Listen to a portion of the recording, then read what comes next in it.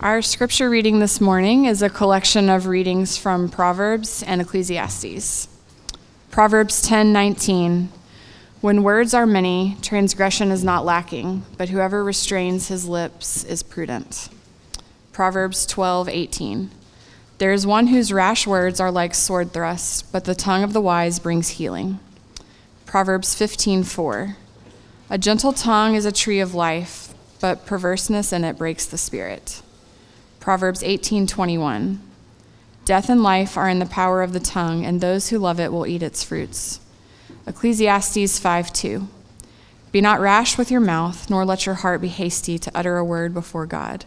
For God is in heaven and you are on earth. Therefore let your words be few. This is the word of the Lord. Thank you, Whitney. We good, Matt? Hey, good morning. Welcome to Midtown Fellowship 12 South. My name is Elliot Cherry, and I'm the pastor here. If you're visiting with us, we're really glad that you're here. We hope this service is a gift to you. If you are visiting, or if you've been in and out this summer, brief recap or brief update. We are in the middle of a summer series that we're calling The Way of Wisdom.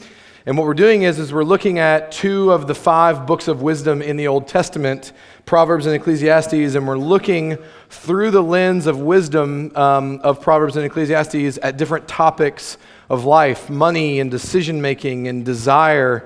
We're looking at emotions and a lot of things that we encounter. What does wisdom have to say to real people in 2019 in the real world who live with the brokenness and the heartache and the questions and the concerns and the unknowns? What would it look like to be a wise person as it relates to these topics? And so we've been kind of all over the place throughout these books looking at what they have to say, but as a brief caveat or as a brief side note, we need to at least acknowledge that the Bible kind of approaches wisdom in a 2-tiered way, or 2 levels. The first level is certainly that the Bible offers some principles for wisdom. Here's some things, and Proverbs sounds a lot like this many times. Here's some principles that will help you in life. Christian or non-Christian, believer in Jesus or not, if you live by Proverbs, your life will probably be a lot better than if you don't. There's some conventional wisdom in Proverbs and in Ecclesiastes. The next layer, though, the ultimate layer, though, for biblical wisdom is not to teach the reader just about a set of principles. The ultimate quest for wisdom, scripturally speaking, ends not with principles, but with a person.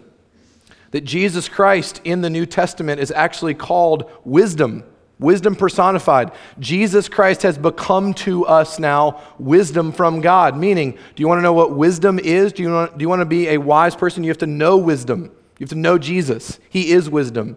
He's the embodiment of wisdom. He's the manifestation of wisdom. He's the complete package of wisdom.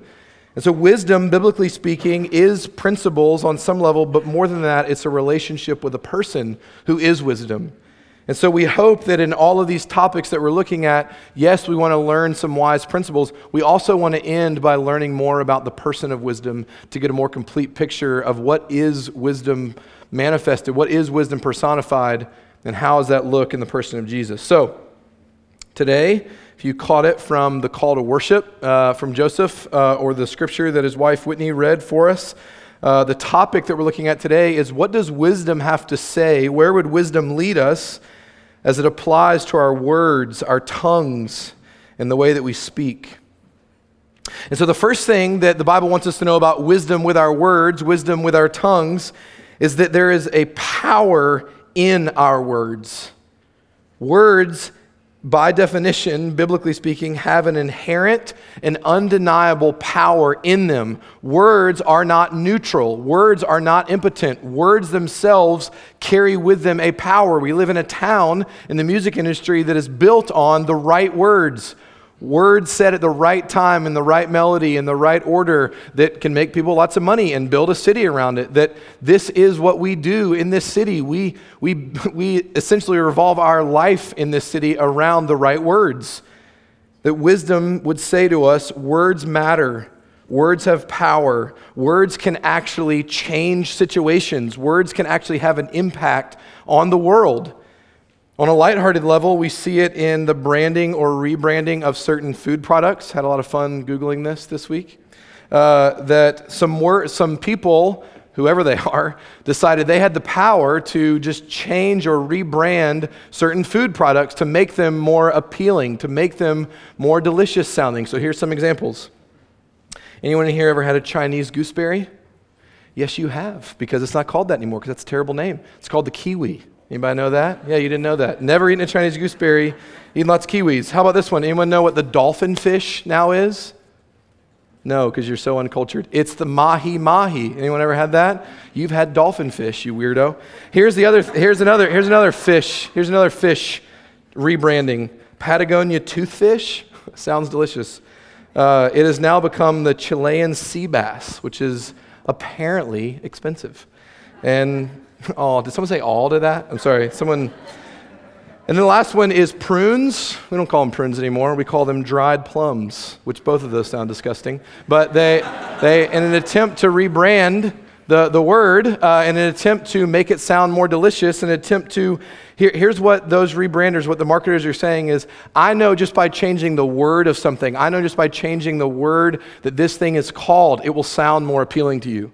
Because even on a small surface level issue like the rebranding of a food product, you know that words have a power to change something. Words can do something. Words can create things. It can affect things in a culture and in a city and in a world. God knows the power of words. He invented words. He also created the existing universe with his words. Genesis chapter 1, no one was there. No one got to see it happen. But Genesis 1 is clear about a lot of things. God spoke and something happened. His very word had power in it. His very words created something. And as human beings made in his image, your words have power too. That's part of being in the imago Dei, the image of God. That's part of being created in his image, is that your words are not neutral. Your words are not impotent. Your words have power. They have weight to them. And you may be sitting there thinking, probably half of you in the room are sitting there thinking, okay, so this is the sermon for all of my annoying extroverted friends who just talk so much. That I'm an introvert and I don't really talk a whole lot, that I don't really say a whole lot of words, and so this sermon probably doesn't apply to me. This is just for the people who talk too much. But the Bible would warn us not to be so naive. Alec Moitier, who's an Irish biblical scholar, passed away a few years ago, brilliant man, noted this when speaking about the human experience with words. He said, "We cannot think without formulating words. We cannot plan without describing to ourselves step by step what we intend to do. We cannot imagine anything without painting a word picture in our minds. We cannot resent others without feeling the fires of resentment in words addressed to the other person. We cannot feel sorry for ourselves without listening to the self-pitying voice which tells us to victimize ourselves." Essentially what he's saying is, do you know that everything you do, regardless of how often you speak out loud or not, everything you do involves words? Everything you do involves words. You can't think without words. You can't imagine anything. You can't create. You can't plan. You can't harbor bitterness. You can't have any kind of time before bed, falling asleep and recapping your day. You have words for you. You have words for other people, even if they never make their way out of your mouth. Everyone needs to know the power of their words. And so Proverbs wants to start us on that journey with wisdom in our words by giving us some metaphors. That's often how Proverbs communicates. That's why you have to sit with Proverbs for longer than just a quick reading. You have to sit with the metaphor because the metaphor is trying to say something deep in it. Proverbs wants us to understand the power of our words through a couple metaphors. And here's what it says. I'm going to reread two of the ones that Whitney read for us. Proverbs chapter 12, verse 18, listen to this image, listen to this metaphor given to express the power in our words. There is one whose rash words are like sword thrusts. And then Proverbs 15, chapter 4, listen to this imagery. A gentle tongue is a tree of life. Okay, so those are two images, kind of on the opposite end of the spectrum. But the first one, there is one whose rash words are like a sword thrust. Do you know one of the most painful realities about dealing with the power of our words and acknowledging that reality? You can't take words back. Once you've said them, they are forever said. Like, can you imagine stabbing someone with a sword? They're like a sword thrust, stabbing someone with a sword, and then realizing what you've done and going, oh, I'm so sorry, I didn't mean to do that. I guess that means it's all okay now, right? Because I said I didn't mean it.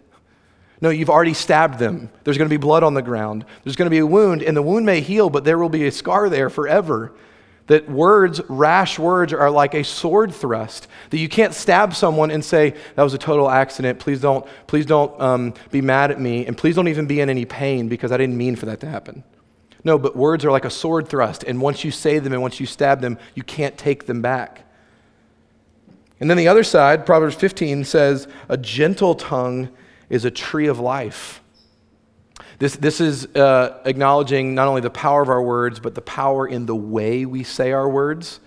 That a gentle tongue is like a tree of life. Think about that imagery now. Embedded inside of your words, the gentle words have the ability, like a seed, to cast words out, like casting seed out. That everything a tree needs to blossom into a tree of life is inside of the seed. And the author of Proverbs is saying, do you know your words are a lot like seeds? That everything that is needed to make that a tree of life for someone, to give them life, to give them nourishment, to give them fruit to eat from, to give them beauty in their life, a tree of life, everything someone would need from you to experience that from you is in your words. Your words are like seed, and they have inside of them the ability to create something really, really beautiful. But in the second half of that proverb, that one whose gentle tongue is like a tree of life, then the second half says, but perverseness in the mouth breaks the spirit. That yes, you have the ability with your words to cast seeds that can turn into trees of life for people. You also have the ability with your words to crush someone's spirit, to break their spirit. That your words are not neutral. Your words matter. Your words have power within them to do something. Compare Proverbs' analysis of the power of our words. Think about what Proverbs has to say about the power in our words, and then compare that to the childhood jingle that many of us grew up with. Sticks and stones may break my bones, but words can never hurt me. Proverbs says that's not true. Sticks and stones can only break my bones, but words, according to Proverbs, can decimate my soul. That's the power that they have. I wish it was only sticks and stones. Words can go a lot deeper. Words can get into my soul like poison and plant something. Words can be like a sword thrust that I thrust at people to wound them. Words can get behind my bones and into my heart. They can weigh me down. They can fester. And then what Proverbs says is true. It can crush someone's spirit. Just your words can crush a spirit. Do you know your words have that kind of power? What Proverbs is saying to us is sobering. Our words don't just have the ability to be wishful harm or wishful good to somebody. Words, our tongues, actually carry with them the power to do something, even if we don't intend it that way. They still have a power within them. So Proverbs is constantly warning us. We read 5 of them. We could have read 35 of them. It's one of the most common topics in Proverbs is that your words matter. If you want to be a wise person, you have to think about what you're saying and how it comes across and how you're saying it. Every study of child behavior, child psychology, will tell you how desperately children need words because of the power that is in words. Children will drink up compliments. They'll drink up affirmation like a sponge, and it will go on to affect them forever.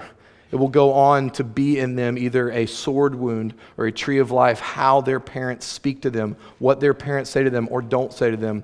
One of my best friends in college, right after we graduated, he was going on a really cool international journey with a really cool organization. He was about to head out of the country, and the night before he leaves, he calls me on the phone, and he's weeping. And I thought maybe he was just scared to leave the next day, and he said, I just got off the phone with my dad, and I'm 23 years old, and it's the first time my dad's ever said he loved me. That was a long time ago. Hasn't heard it since. So what kind of wounds do you think, what kind of void is left when the power of words, especially from the one that was meant to give it to the child, has only in his entire life heard one time that his father actually loved him? One time. Because inside of words, or the lack of words, if you're not planting trees of life, you may be inflicting sword wounds into people. Words can name us. That's the power that they have. All of us have memories of harmful words that have been said to us, something a coach said, something a parent said, something an ex-boyfriend or an ex-girlfriend said. They commented about our body, about our personality, our potential, I hate that word, our status with them in the relationship, the words we carry with it, things that people have said to us. I could tell you 1,000 times between now and the end of the year that you're a beautiful, wonderful person, and if one person between now and the end of the year said you were awful and stupid and ugly, you'd remember that way more than you remember the 1,000 times I complimented you. Because words have that kind of power. Words, especially the damaging ones, are like sword wounds. They can get in, they can crush a spirit. Words have the ability to name us. And part of words' ability to name us is what it means to be human. Do you know you were made to get your name from someone else's words to you? That's why the parent-child relationship can be so sweet and why it can be so damaging, because you were made to get your name from the words of another person. There's nothing wrong with that. That's what it means to be human. That you were meant to get your name from someone else's words, and we don't know who we are unless someone else tells us. Do you know you can't name yourself? I was spending some time with one of our elders recently who was telling me this story. Anybody hear the news story in Chicago a couple weeks ago with Chance the Snapper? The crocodile, the alligator that gets loose in Chicago. There's a pet alligator in Chicago, gets loose, gets set free. It finds its way into this pond. It's huge. It's causing a stir with all the neighborhood folk because it's the only alligator in Chicago. And so someone volunteers and steps up to the plate, self-titles themselves Alligator Bob, true story, not making that up, Alligator Bob, Chicago's leading alligator expert, which means you are not an alligator expert, and calls himself Alligator Bob. I'm Alligator Bob, I'm an expert in alligators. I can get that alligator out of the pond that it's in because I am Alligator Bob, Chicago's leading alligator expert. 6 days later, alligator still in the pond. Alligator Bob not doing so great with his expertise. So Chicago calls St. Augustine, Florida, shout out, hometown, close to my hometown, where the alligator farm is, okay? Alligator farm sends an expert up. The alligator is out of the pond in less than an hour. And so Alligator Bob, who self-titles Alligator Bob, just Bob now. Can't name yourself Alligator Bob if you're not an alligator expert, if you can't get one alligator out of a pond. And so it's comical, but I was talking about this with an elder. Do you know that you actually can't name yourself? Someone else has to. You can't just call yourself an alligator expert. You have to be told that by somebody else. Only other people can declare you that. You can't just call yourself a doctor. You can't just do that, and it doesn't make you a doctor. Someone else has to be able to give you the name of a doctor. Because words have in them power to do something, power to name us, power to give us an identity.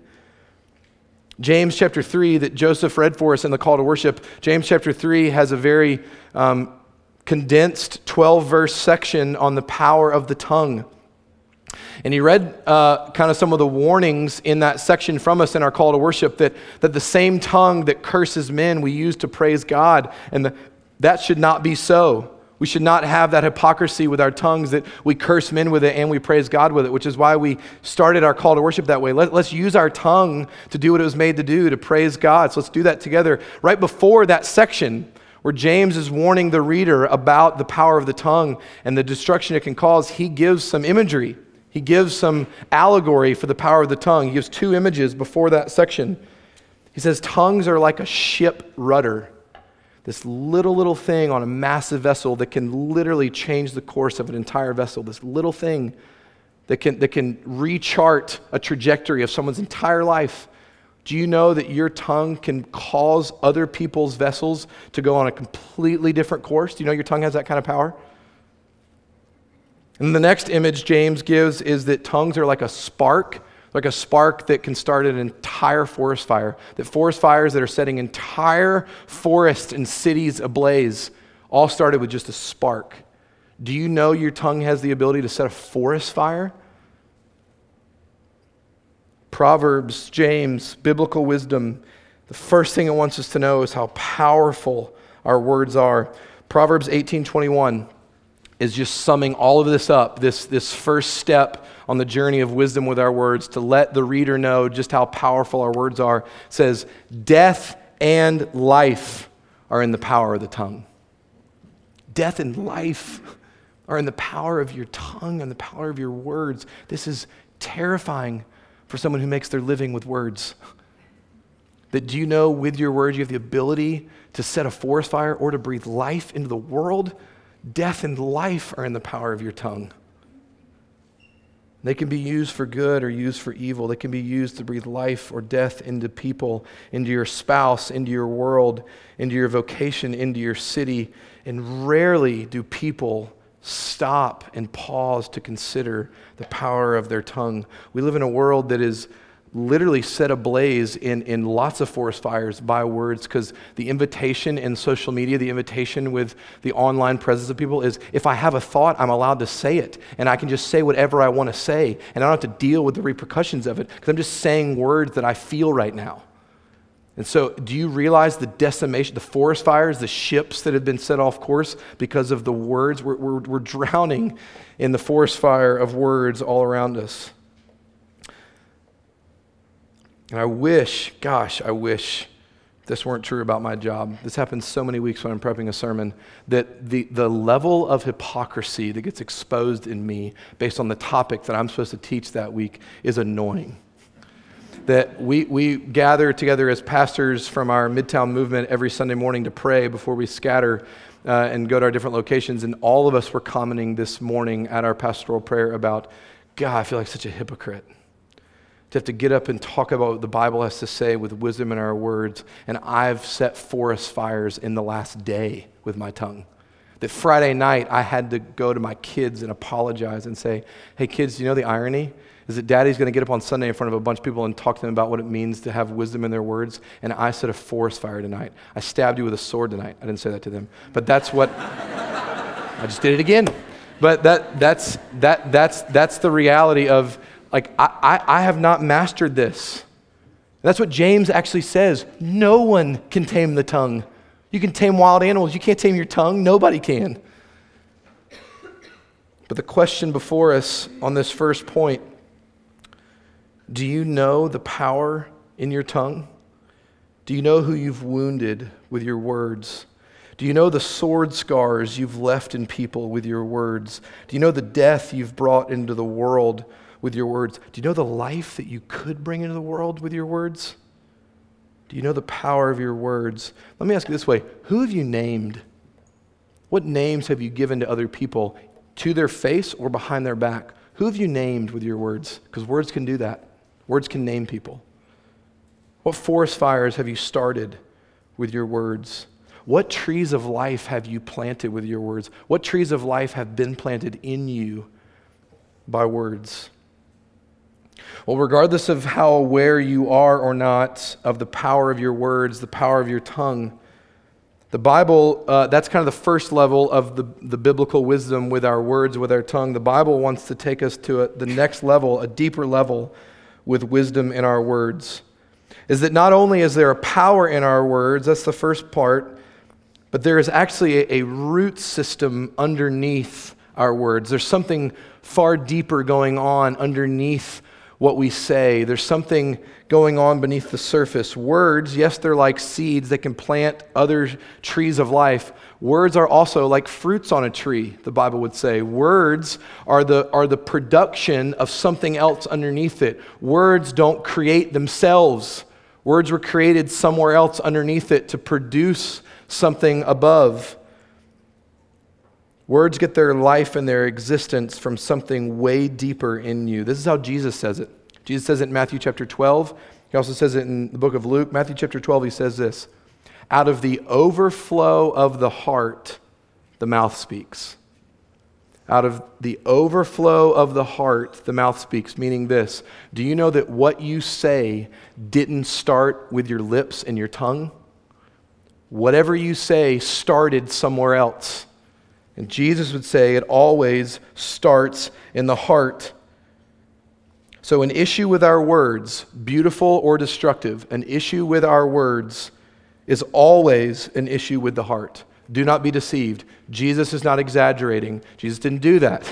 Jesus is speaking the truth. Out of the overflow of your heart, the mouth speaks. All that the mouth is doing is speaking about what is going on inside the heart.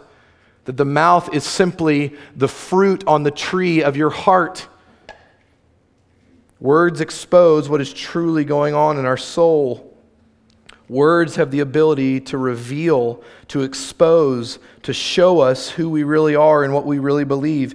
In James chapter 3, that passage about the tongue, at the very end of that section, James gives two more analogies to get at this issue.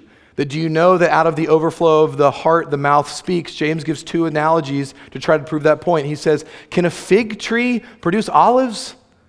Like, can something that was made to produce figs produce anything else other than figs? If you have a fig tree system, fig tree roots, you will have figs. Then he says, and can a salt water spring produce fresh water? Like, can something that is made to produce something produce anything other than what it was made to produce? Meaning this, how do you know that a fig tree is a fig tree or not? How do you know that a saltwater spring is a saltwater spring or a freshwater spring? By what comes out of it. That's what Jesus and James are saying. Do you want to know how your heart's doing? Do you want to know what's going on inside of your soul? Look at what is coming out of it. And what comes out of it is primarily, according to Jesus, exposed in your words. If you really want to know who you are, if you really want to know what kind of person you are, if you really want to know how you are doing, look at the words that are coming out of you. Look at your life. Look at the fruit of the words of your life. Look at the way you talk to people. Look at the way you have conversations with friends. Look at how you speak under stress. Look at the words that come out when you're fighting with your spouse or your roommate or your parents. Look at what happens when you're having a political conversation. Look at what you say when you're having a social conversation. Look at how you're speaking when you're having beers with friends. Look at the words that are coming out of your mouth, and Jesus and James would say it will show you how you're doing in your heart. And that's not necessarily meant to condemn you, and for you just to see how ugly it is down there. It's meant to invite you to deal with reality. Do you want to know how you're doing? That's dealing with reality. Wisdom only deals with reality. You want to deal with reality? Let's see how you're doing. You want to know how you're doing? Let's look at your words. The words that come out of you will tell you how you are doing, tell you what you're believing, tell you where you are, because they will show you your heart. Words always reveal. Out of the heart, the mouth speaks. James here with this fig tree and fresh water analogy of, hey, do you know what's going on in your soul is coming out in your words? Even if you think you're a master manipulator with your words and you can hide stuff and dance around stuff, you are not a master enough to hide exactly how you're doing. Because if you're hiding how you're doing, that's how you're doing. If you're seeking to stay hidden with your words, that's a revelation of how you're doing. You're afraid to be known. You want to hide. Why do you want to hide? You cannot hide everything with your words.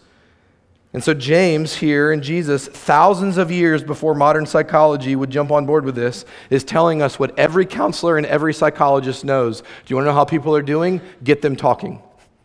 Because when they start talking, it will reveal to you and hopefully to them how they're doing.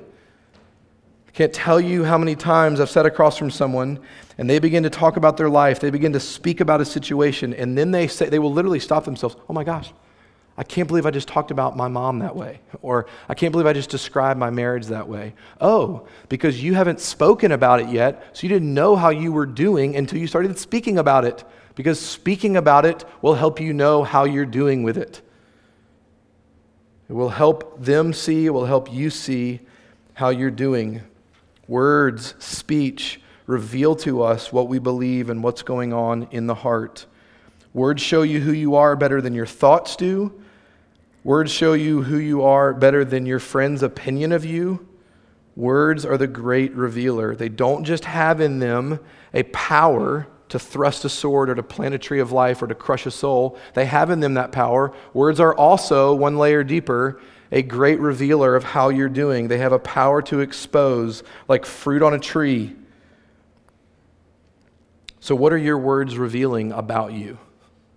What are your words exposing? What is the fruit of your mouth saying to you about how you're doing? What are your words revealing? Are your words bitter words? Are your words angry words? Are your words sad, selfish, lonely, anxious? And again, please hear, this is not meant to be a judgment zone or a condemnation zone, that if your words are full of any of those descriptions, that's not meant to go, you horrible person, you ugly, stupid soul, you better get your act together. No, the invitation from James and from Jesus is just say, hey, look at your words, and it will let you know how you're really doing. And once we know how you're really doing, now we can talk about health and healing. But we can't talk about health and healing until we actually know what reality is. And your words will let you know what reality is. So because words come from the overflow of our hearts, follow this train of thought now. Words have power. Words reveal what's going on in our hearts. Now here's the third and final part. If you want to heal your words, you have to first heal your heart. If you're wounding people with your words, newsflash, you have a wounded heart. Because wounding words only come from a wounded heart. Do you need to heal your words? You have a broken heart. You have a wounded, decimated, shattered heart if that's the way that you're speaking to other people. And our wounded hearts can only be healed or must be healed if we're ever going to heal our words. And many of our wounds, I would say the majority of our wounds, come from words. They certainly come from words that other people have said to us. They certainly come from things that we've had said to us by other people, like sword wounds that other people have thrust into us. But maybe the scarier thing to look at is, do you know that maybe some of the deepest wounds in your heart, you're the one holding the dagger? You're the one with the sword handle. You're the one who has thrust words at yourself. You're the one that has caused your own wounds. Even if major, massive trauma has been done to you, do you know that the way you talk to yourself about that trauma has maybe caused more damage? That the words you use when you talk about yourself, the stories you write about yourself and about God and about your world and your life come from you. That's why it's been said before by Paul Tripp that no one has more influence on you than you do, because no one talks to you more than you do. That driving home after work, falling asleep at night, even in the middle of a conversation, maybe what you're doing right now while this guy's talking a bunch of words, you've got words about what's going on. We've wounded ourselves with our words to ourselves. We boast in and to ourselves. We neglect ourselves. We shame ourselves. We are our own harshest critic, and our enemy loves it. Our enemy uses evidence from our life. He uses things we've actually done and things we've actually said and things we've actually thought to use those to join with our chorus of words against ourselves. So then we can argue with it because it's true. I have messed up. I'm not getting any better. I am too much. I won't ever be loved. I'm not enough to do what I've been called to do. All the words that we say to ourselves, do you know that your enemy is singing in the chorus of you? He loves it. Do you realize how you talk to yourself? Do you realize the names you've been given from words of others and words of yourself?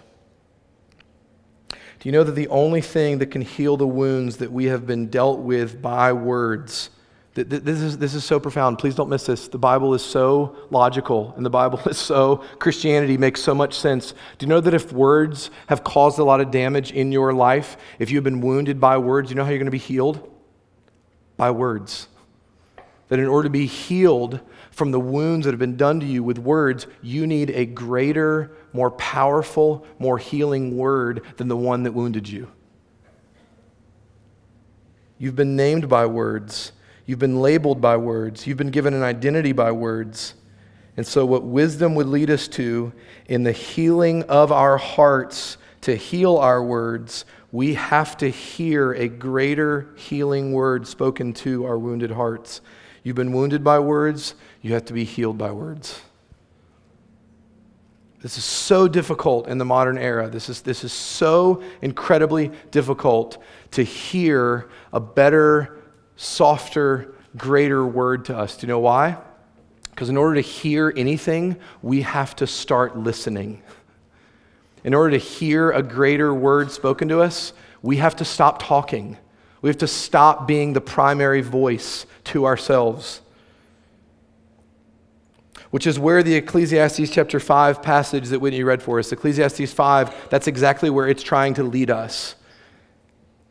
That in all the clutter of voices in your world and in your head, all the voices of others and the voices of your enemy and the voices of yourself, there is normally one voice that gets drowned out. There's normally one voice, the first voice to get pushed to the side, that becomes incredibly difficult to hear when we are just filling up our world with our own words and we're filling up our own hearts. God is in heaven and you are on earth, meaning this: God's words should matter to you more than your words do.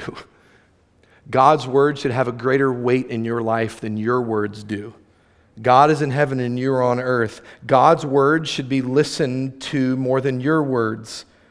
So let your words be few, the author of Ecclesiastes says. When you are in conversation with him, listen to him more than you speak to him.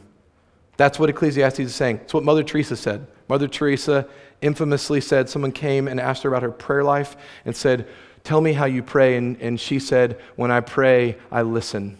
And they said, "Oh, what does God say? What do you hear?" She said, "He listens too." Meaning the art of encountering God in prayer is first the art of listening. It's first the art of letting your words be few, of you not being the primary voice. So hard because there is a war. There is a war for our stillness. And this is not new in the modern age. That's why Ecclesiastes 5 has to say, don't be hasty to utter a word. You're going to want to speak when you come before God. You're going to want to do that. You're going to want to fill the void with words. Don't do that. Let your words be few. It's so hard in this war for our stillness. Internally and externally, we want to fill the void with our own words. I know the pain of this. I know that when the void of stillness and silence is happening, I would much rather fill the void with Netflix or Instagram. I would much rather not be bored and not be silent. I have to fill the void with some words, mine or someone else's. So hard to slow my heart down long enough to listen to the Lord, partially because I'm so interested in telling the Lord what I think. And if there is going to be a conversation between me and him, I want him to hear some things from me. But then it goes deeper. The other thing that makes this very, very difficult is once we might start listening, we've already imagined what he's going to say to us. We've already put words in his mouth. We've already written the script for him to us, which is why Ecclesiastes 5 is saying, slow down. Let your words be few. That's Ecclesiastes 5:2. Let your words be few. Ecclesiastes 5:1 is talking about on your way to the temple for the Old Testament Jew, on your way to encounter the living God. You know what it says? Be very quick to listen.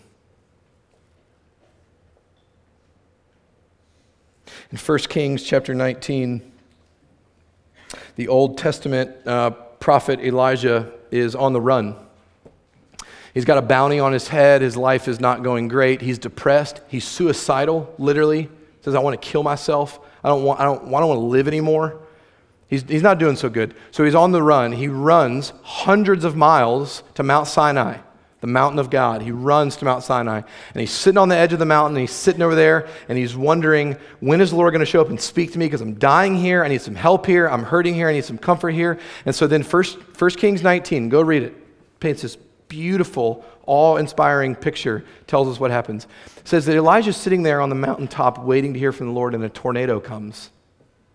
And this loud tornado of wind and rain, and it's coming, and it's swirling around Elijah. And so go there. Go to Mount Sinai on top of it, and waiting to hear from the Lord, and the tornado comes down. And then 1 Kings 19 says, but the Lord was not speaking to him in the tornado. Thank you. And then it says, after the tornado, an earthquake happens. And then 1 Kings 19 says, but the Lord wasn't speaking to him in the earthquake. And then fire is rained down from heaven, and Elijah's dying to hear something. You're not speaking to me in the tornado, you're not speaking to me in the earthquake, and fire rains down from heaven. And then 1 Kings 19 says, but the Lord wasn't speaking to him in the fire. And then finally it ends the section, and it says, the Lord came to speak to Elijah in a whisper.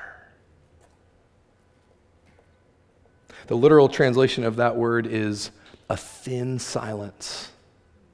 I love that word picture, a thin silence. Do you know how quiet you have to be to hear a thin silence? Do you know how still you have to be to hear a whisper? That's why Ecclesiastes 5 says, draw near to the presence of God and be quick to listen. Let your words be few. Be not rash in your heart to utter a word before God. Come near to him to listen to what he has to say to you. And he's not going to be speaking in all the loudest places. He's not going to be speaking with the tornadoes and the earthquakes and the fire, even though he made those things. He comes to speak in a thin silence. And there's a few places in Scripture when we're told about the thesis of the thin silence, kind of the general theme of the still small voice of the thin silence. There's a few places in Scripture where we're told what kind of words the Lord says to us when we begin to listen to the thin silence. Romans chapter 8 is perhaps my favorite place that speaks about this. Listen to this one sentence from Romans chapter 8, talking about the Spirit of God and how the Spirit of the living God inside of you, if you belong to Jesus, you have the Holy Spirit inside of you. Listen to what the Holy Spirit, listen to what he says, listen to what he speaks about to you. It says the Spirit himself bears witness to our spirit that we are, in fact, children of God. The Spirit of God bears witness. Translation, the Spirit of God speaks. He's talking. And what does he talk about? What is he whispering about? What is the thin silence that he's always whispering about to God's children? You're a child of God.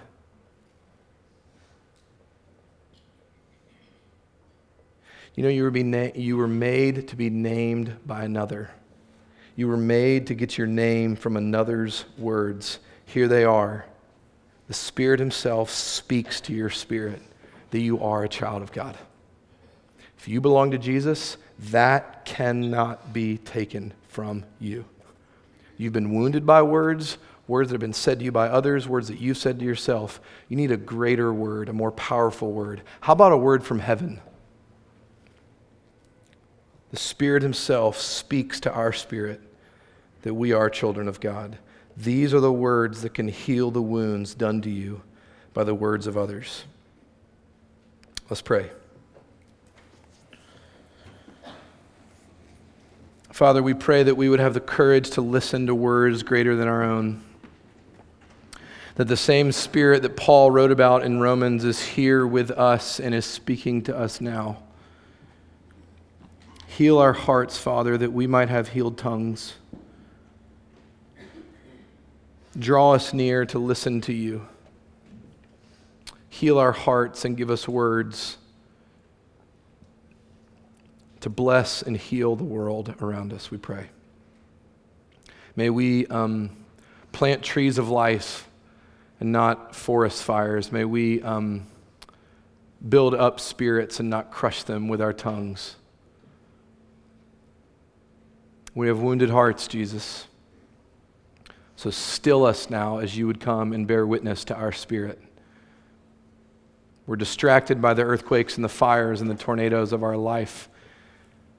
And the thin silence is what we need to hear.